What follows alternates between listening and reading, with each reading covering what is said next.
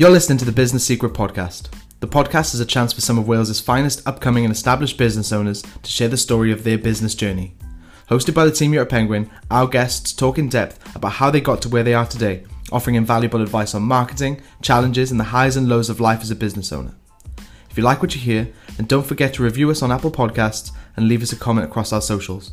You can download your free copy of the book, The Business Secret, direct from our website on www.penguinwealth.com. The book is written for business owners by business owners, offering invaluable tips on time management, work-life balance, how to pick the right team, and so many more activities and tips to get you on the right track.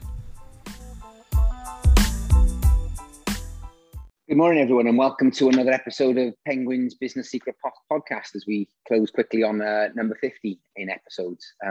Today, I'm delighted to be joined by Dr. Tom Deans, the New York Times top 10 author of the book, Every Family's Business. With more than 1.3 million copies sold, it remains the best-selling family business book of all time. And then Tom's second book, the sequel, Willing Wisdom, which was released in 2014, has quickly also become an international bestseller. Willing Wisdom, 7 questions successful families ask. It draws on extensive research and experience to help families start conversations about how to leave more than money to the next generation.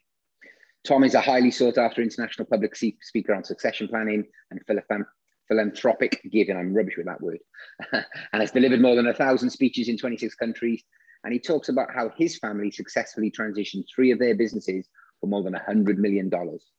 If you're in business, you can't be nothing but amazed by that number. So there must be stuff you can learn from this guy. So please be prepared to unlearn everything you thought you knew about business succession planning. Both of Tom's books deal with the intergenerational transition of family wealth. And I was delighted to learn recently, guys, that Dr. Deans earned his Ph.D. from the University of Warwick over here in the UK. So, you know, it's not all about the American. Or Canadian, sorry, Tom. His talk, his message isn't just about making money, selling businesses or clever tax plans. It's about giving his audience the confidence and inspiration to view estate planning as a rare opportunity to transition wisdom to family, community, and country. Anyone listening to this episode, guys, all you business owners will take away valuable ideas that will help you transition a business to family or even outside of the family, help you protect your family wealth in an operating business, and start the important family conversations about estate planning. Did I miss anything off that, Tom? No, Craig, that was comprehensive and great to join you. Looking forward to our chat. Excellent. Well, maybe we can start the episode off by you maybe giving us an overview of how you see business transitions going today. Are business owners and families generally in good shape with all that's gone on the last 18, 24 months? Well, Craig, the quick answer is family business transitions are actually going pretty poorly. Not to pull any punches, but what we know from the data in 26 countries where I've spoken, the data is pretty much the same. Only 30% of family businesses will transition successfully to the next generation. I mean, that's a staggering amount of wealth destruction. 70% never make it to the next generation. So that business will either liquidate, go bankrupt, something will go wrong with inside the family, with the family dynamics and the relationships, and only 30% survive. But here's the shocker. Only 10% of the 30% will make it to the third generation. So stated differently, if you've got some business founders, that first generation who started that business, and they're listening to this podcast, they need to understand that they have a 3% chance of their grandchildren owning and operating their business. Those are really long odds. I don't like those odds at all. So how does that happen then, Tom? Because a lot of business owners I speak to and listen to this podcast, and between the advising Penguin spoken to over the years, a lot of people, when you ask them what made you start a business, obviously the usual answers are I wanted to control my time, or I had an idea, or those kind of things. But a lot of people say I wanted to leave a legacy. I want to leave something for my family to come into to grow. So how does that go wrong? Why do people spoil it, if you like? Well, it's interesting. I think when people do start businesses, they're not thinking about a legacy. They're thinking about making money. If you ask a founder on day one why they are creating a business, why they've left a safe job, why they borrowed money from family, dipped into their own savings to invest in a dream, right? Legacy is a long way down the list. It's only when that business owner has built something successful do they start to pivot and think about leaving the business or viewing the business as their greatest work of art, their legacy. And then I come along and kind of blow up that idea. Because I think it is actually one of the most dangerous wealth destroying ideas to imagine that your business is a legacy. And to really drive home that point, Craig, let me ask you a question. Who was the founder of Coca-Cola? Couldn't tell you. Well, guess what? I can't tell you either. And nor am I particularly interested in Googling it. I don't care. Coca-Cola is an enormously successful global brand, the third most valuable consumer brand in the world. And no one knows who the founder is. And when I'm doing a live event, when I'm doing a large convention and I've got 1,000 people, business owners in my audience, and I ask that question rhetorically, no one knows. It's crickets. It's total silence. Now, think about, the business owners that are listening in today. Maybe they've got a manufacturing business or a service business or a software company or a retail operation, or they're a something. Think about honestly answer the question. In 50 years, do you think people will remember who you were, the founder? It's my way of making the point that a business is not a legacy. A business is merely an instrument of wealth creation. Your business is not your friend, it's not your pet, it's not your community. It is a serious undertaking that creates wealth or gets smaller and destroys wealth. And most business owners leave that business transition piece to the very end of their career. And they get old, they run out of energy, and they usually mess it up. They usually wait too long to figure out and asking the question and answering the question, who will buy my business? Who will buy it for the highest amount? And the point that I'm trying to make is, it's not about denying the next generation something. In fact, what we've done in our family over the course of 100 years in 4 businesses is we've never transitioned a business inside our family. We have always sold them and then transitioned the wealth. Yeah. You see that little shift there? It's really easy to transition cash. It's really hard to transition an operating business when the next generation either doesn't want to risk their capital to buy it at full market value, or they lack the talent or the commitment or the passion to take that business and grow it. So what we often end up coming back full circle is the business founder transitioning this thing that they think is their legacy to someone who is a reluctant owner. And then why do you think that is, Tom? Is that culturally because as they become successful, we spoil our kids? Is it because we don't get, has any research shown about why that happens? Well, the best way to answer that, there's a long list of reasons why that next generation blow up a business.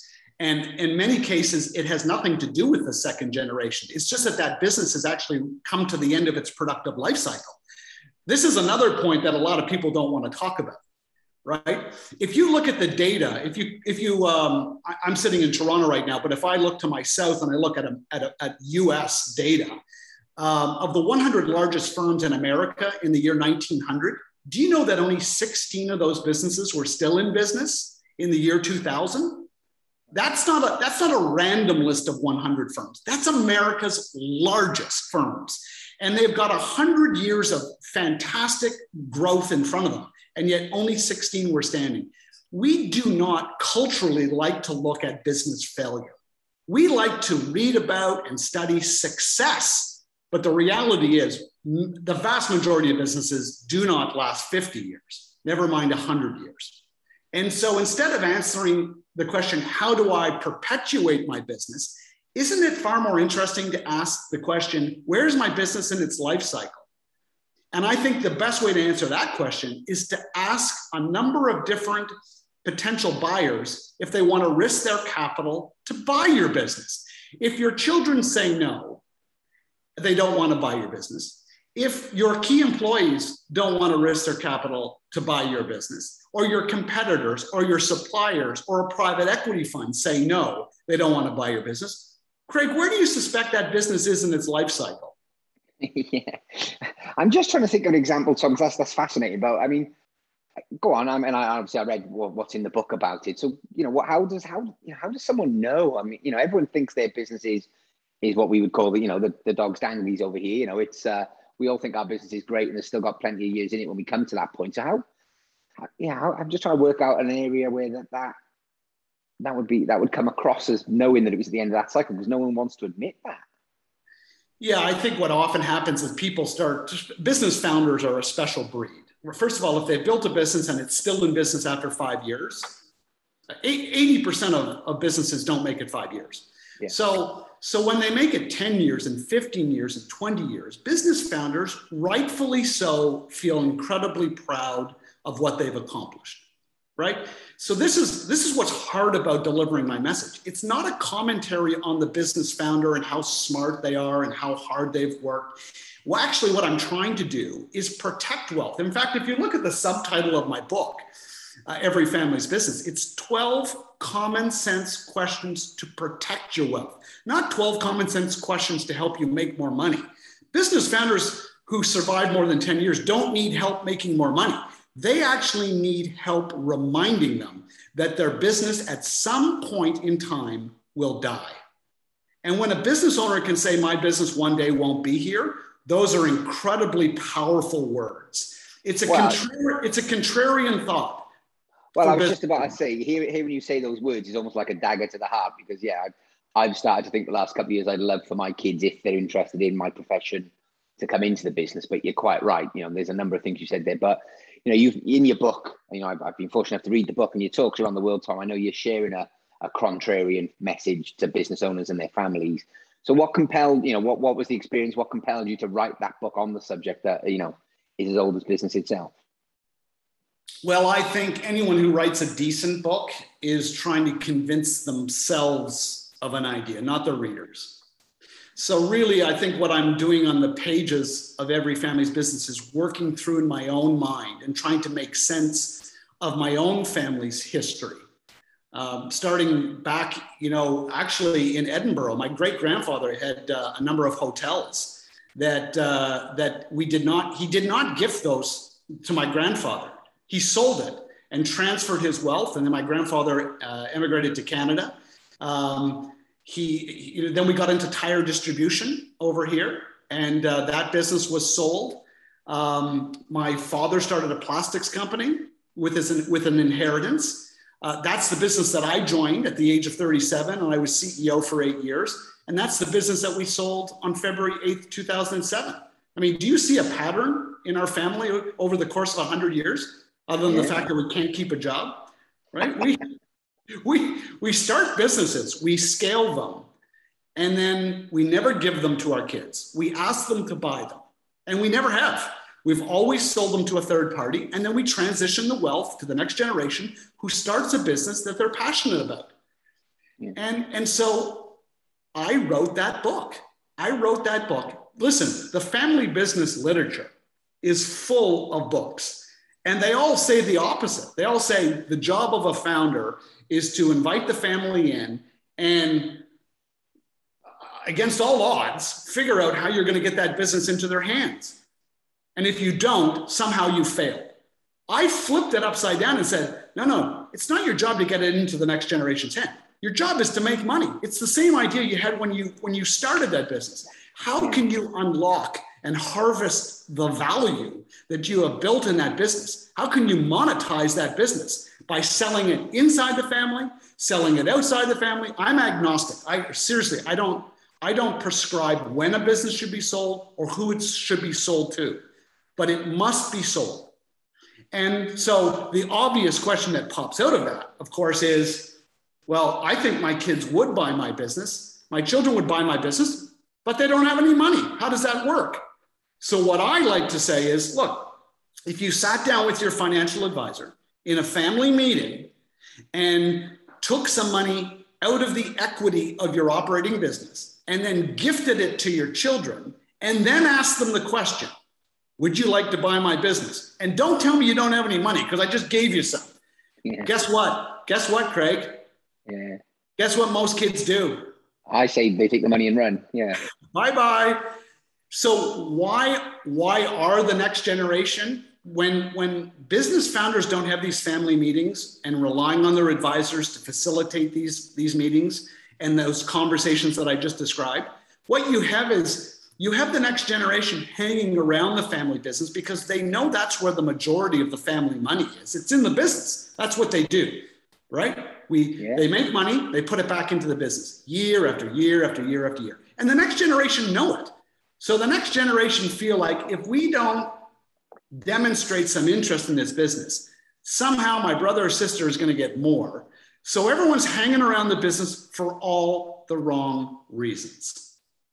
Yeah, and the founder's not riding them to do the job well because it's their kids, and that's fascinating. I love the 12 questions in your book. I've got them on a separate sheet, and I read them, and I love them. You talk about the 12 questions being the subtitle. Can you maybe give an overview to people listening today of some of those 12 questions?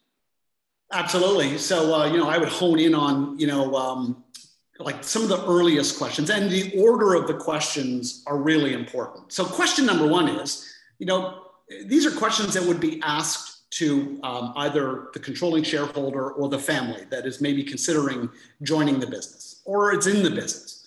And it's a very simple, very benign, friendly, easy question to ease into the conversation around the transition of the business. And the question is this: what does the business look like in 5 years? Now, Craig, if the next generation goes and answers the question this way, I think the business in 5 years will be, kind of bigger and stuff. Probably not wise to proceed to question number two.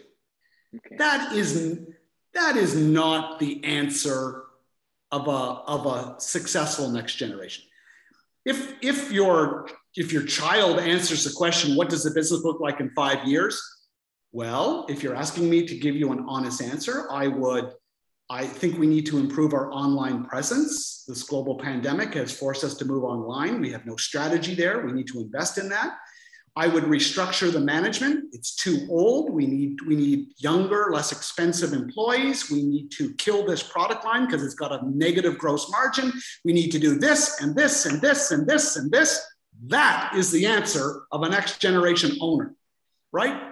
Often founders confuse really, committed employees with owners. They're completely different.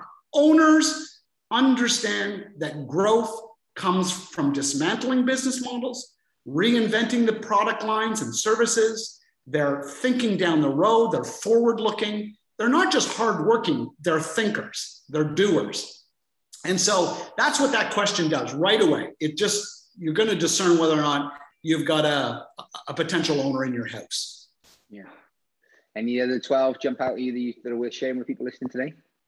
Yeah, this is, question number 3 would be a question that would go to either key employees or family members in a business. And it just simply asks them whether or not they would risk their capital with the view of acquiring control. Yes or no? And I should note that a lot of these questions are yes and no, require yes and no answers.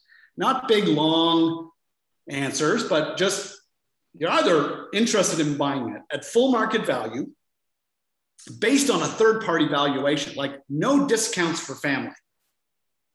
And we could spend a half an hour on why that's important, but pay attention to the answer to that question. Often when the next generation realize that they have to buy it at full market value based on a third-party valuation, they're going to tap out. They're going to say, I'm done. No, I like my job, but no, I don't want to mortgage my house, take on personal debt to buy the business.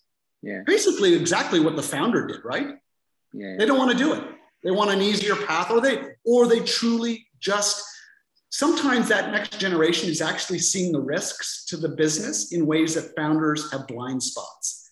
What you mean, because they've seen the sleepless nights of mum and dad and him working 60 hours a week or her working 60, that kind of stuff. Is that what you mean? Yeah, exactly. And that business may be 25 years old, 30 years old, 35 years old. It's run its course. It's just not well prepared for the next 30 years. And the children don't want to take on that risk. So they're like, no, I'm done. Or key employees also, when you ask that question, they don't want to be buyers. Listen, if you don't have a family member, key employee, or even competitors who want to buy your business, you probably left business succession planning or exit planning too late. And that's scary, right? Because I haven't met, I've spoken, in 26 countries. I've delivered, 1,000-page speeches. I have yet to meet a business owner after my speech when I'm signing books. I've yet to meet a business owner who can afford to squander the value, the equity that they built up in that business. They need to monetize it, and they need to fund what is going to be the most expensive retirement in the history of this planet. And so the old business succession plan, right? The oldest page in the playbook is business founder retires, hands over the operations to their children, pulls a salary, right? While the kids are running the business, takes off to Spain or Portugal, right? While the kids are going to run the business. That is the oldest page in the playbook, and it's not working anymore. You know why? Because business owners, business founders, they're not dying at 72. They're dying at 92.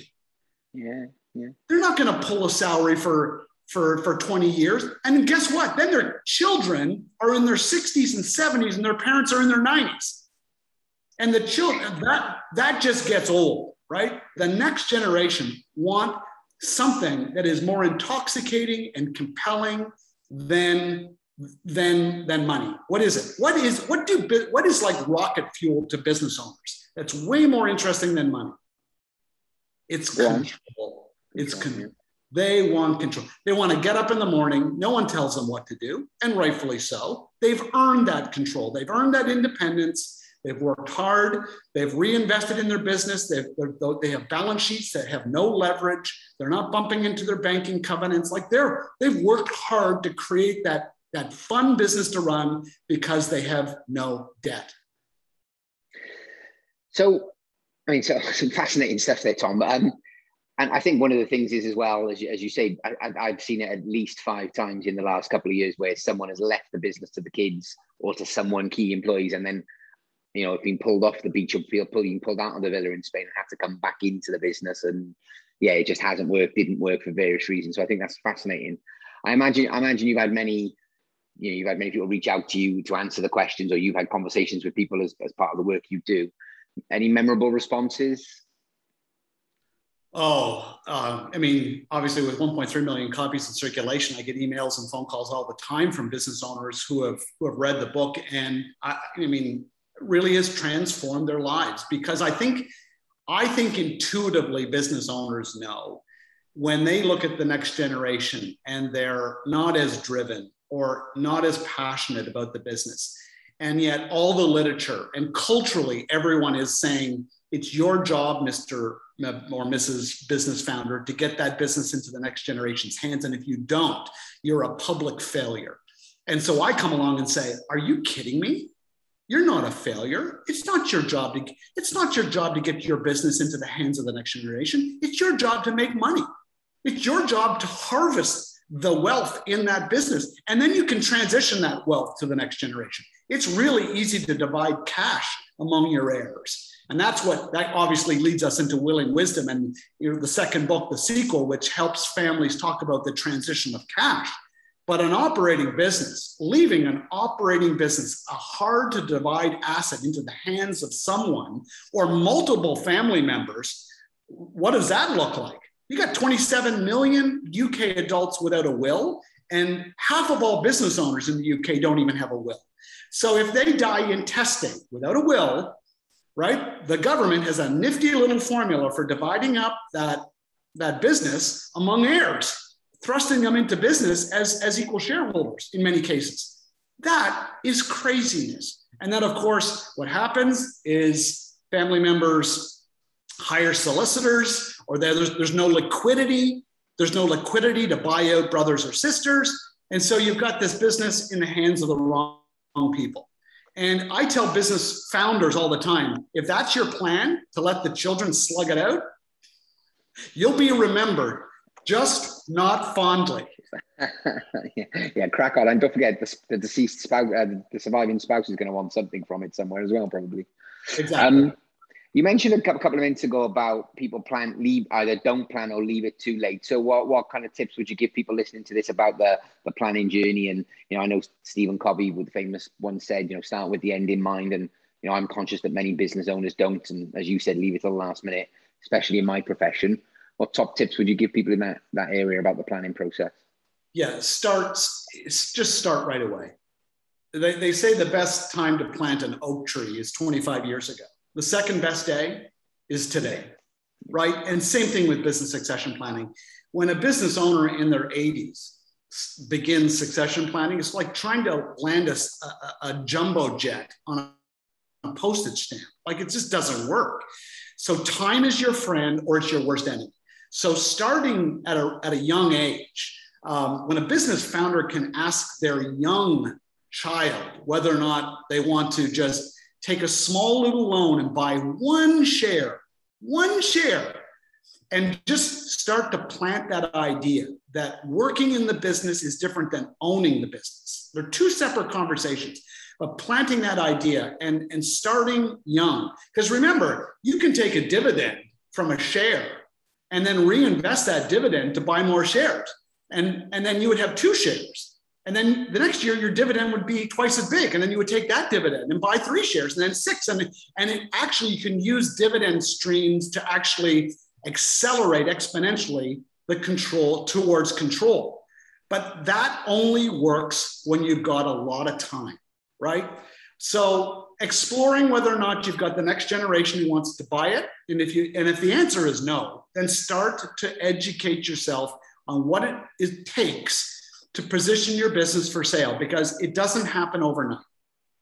The average business owner takes 6 years to fully maximize and develop a process to really take a business to market and to extract the highest value from that bit. It just does not happen overnight. It's hard work, and you've got a business to run. So you're actually taking on another job. And so, and building a team, right? Building a good team with an advisor to help you start to plan what you would do with the sale proceeds. A good M&A advisor, a good estate advisor, structuring your estate for the inevitable sale of that business. Like, the more you can do upfront before the sale, obviously, the more tax you're going to save, the more efficient that process is going to go. Yeah, interesting you say that. I remember our very first guest, and he wrote the foreword for our book, The Business Secret. The very first guest on the podcast when we launched it was an M&A advisor. And he did say he gets people coming to him saying, can you sell it in the next 6 months? And generally, as you said, it's a process. He takes people on over a period of years, gets them ready, gets them more efficient, because to maximize value, actually, if you haven't already been thinking about it, you really do need to go on a journey. So yeah, that is fascinating. All right, Thomas, we start to bring this together. Some great stuff. If you could share 3 things that every business owner who's listening right now should do straight after this podcast, what would they be? Well, the very first thing I would do is, if you're not working with an advisor, find one like yourself that is skilled in business transitions. This is not a do-it-yourself project. It's not like, going to the store on the weekend, buying some wood and building a fence in the backyard. That is going to end badly. I would argue, in fact, Craig, that business succession planning is the most complicated, emotional, and vexing problem that a business owner will be confronted with in their career. It doesn't shock me at all that business owners ignore this subject, because it's hard to say goodbye to the thing you love. It's hard to think about that. It feels final. So, reach out, build a team, get an advisor that understands what business succession planning is and how they can help resource and start to put a plan in place. Second of all, please get a will. If you're a business owner and you don't have a will, trust me, if you leave an operating business to a surviving spouse who doesn't really understand that business, maybe they don't have the same relationship with the lenders or the employees or the customers. In fact, Craig, I get more phone calls from elderly women. Okay, remember, guys pre-deceased, statistically, right? Women. I get more phone calls from elderly women whose business owner husbands have pre-deceased them. And you know what they tell me? They want to bring their husband back from the dead and kill them themselves. They are not happy. Yeah. They are not happy. Can you imagine? Yeah. Can you imagine leaving your business to maybe your spouse who doesn't maybe have the required licenses or expertise or the passion or the knowledge or the relationships? I mean, no wonder there is so much wealth destruction in the modern economy, because 90% of UK businesses are family owned and controlled. And then finally, I would say, have a family meeting. Read every family's business. Go through the 12 questions with your family. Start the conversation. And I would really encourage people to involve their advisor in that conversation. It is an awkward conversation. So by having a third party like yourself in the room while you're asking the questions, I think can kind of lower the temperature, give that meeting some structure, and give it some business, a little bit of a business feel. Because really, you're gambling with the biggest stakes of your life. You're dealing with the equity that you've built up in your business for a lifetime. You got to get it right. And so by involving a skilled professional, I think the chances are vastly improved. I tell you what, Tom, it's fascinating what you've said there. I mean, I don't usually plug on these podcasts what we do as a practice, but we've created this concept called LEAP, Legacy, Extraction, Accumulation, Protect. And although LEAP goes obviously LEAP, we actually start with the P, and everything you've just said there about the thing we've done the most of the last 2 years. I don't know whether it was led more by the pandemic or just because more businesses have started in South Wales, but the amount of protection we are putting in place for business owners to make sure that if, heaven forbid, they do go under that bus, so that the spouse doesn't have to bring them back and kill themselves, we are putting that value in place. Whatever they think the business is worth, let's make sure that if you don't make it, that money is available so you can transition the wealth to the spouse, to the kids, and then if the business is worth nothing or someone has to do a fire sale to keep your legacy going, then fine. But let's make sure that that pot of money is there, that disaster plan is there, so that you don't have some of those challenges you mentioned. So yeah, I'm sorry for the shameless plug about the good that we do, but yeah, absolutely, that is. I've never thought of it in that way about the spouse being left with it and bringing him back to want to kill him because he or she doesn't want to do it. But yeah, that's thank you for that. That's fascinating. So Tom, I'm hoping to get a webinar lined up for you on your family business book. If enough people reach out to me to say, yeah, let's do that, what can people expect to learn that we haven't covered today from you? Yeah, I think, we've got some time, obviously, to maybe survey clients and find out, in some of the areas. I touched on a lot of different areas today, transition, but there is so much ground to cover. We could survey people and figure out where we can do a little bit of a deeper dive to help people, in a subject, as I said, that is really awkward and difficult, and give them the confidence and the courage just to begin these conversations. Fantastic. Any final thoughts, Tom, before maybe I bring this all together and just close everything up? No, I would just really kind of just end on this point that if you're a business owner and you're feeling like you're the only one going through this conundrum, this difficult kind of conversation in your head, trust me, every business owner, businesses are tricky to start. When you invite family in to those businesses, they become a little bit tricky to manage. But transitioning a family business, it is the toughest thing a business owner will have to confront. And you're not alone. I have helped thousands of business owners gain the confidence and the courage to tackle this problem and then really protect their greatest asset of all. And it's not the equity in their business. It's their family relationships. And that's really what every family's business is. Wow. Yeah, powerful stuff. Well, thank you for your time, Tom. Join us all the way from Canada. Everyone listening, please do join Penguin on the 7th of September at 2 p.m. I've got a special live webinar with Dr. Tom Deans. We've arranged for him to come and speak to the Penguin family about his second book, The Will and Wisdom, and how important the great conversations are when planning inheritances and legacy. So I'm sure the business theme will come through that, but mostly it's about the sort of deep conversations about legacy. After this webinar, we will officially launch the UK version of Tom's tool, the Will and Wisdom Index, which we, through reaching out to Dr. Deans during the COVID pandemic, have now brought to the UK and are helping many people around the country through our relationship, sort of bring this to life and help the UK maybe make this maybe a less taboo subject. So I do feel that it's a taboo subject over here. So please do email us. I've got some copies of Every Family's Business. If anyone wants the book, please do email me. It's craig@penguinwealth.com or info@penguinwealth, whatever's easier for you. But if you would like, after listening to Tom today, if you would like to hear Tom talk more about, do a deep dive on some of this stuff, I'm happy to arrange another webinar. Tom's agreed that he will come over again to talk. Sorry, I say come over. Join us live. Hopefully we'll come over at some point, but join us live if there's enough interest on this subject. So please do go to penguinwealth.com or email info@penguinwealth.com. Register an interest in this if you're a business leader and you want to start thinking more about the succession journey that Tom's alluded to. And if we get the response we're hoping for, I'd be delighted to bring him over here for another visit later this year or maybe early next. Tom, thank you very, very much for your time. Any closing comments?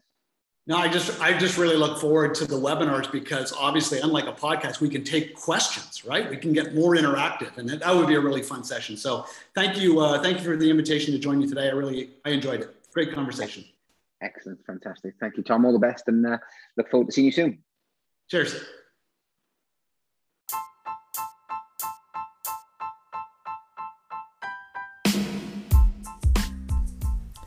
We hope you enjoyed this episode of the Business Secret Podcast and managed to take away some valuable tips and activities to help you in your business journey.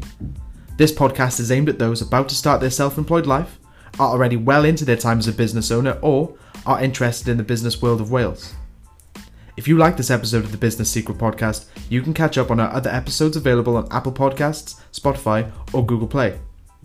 Every episode is available on our website on www.penguinwealth.com, where you'll find a full transcription of each episode, useful links, and a step-by-step process on how to download and keep any episode released. You can also download your free copy of our book, The Business Secret, direct from our website. Don't forget to leave us a review and a star rating on Apple Podcasts.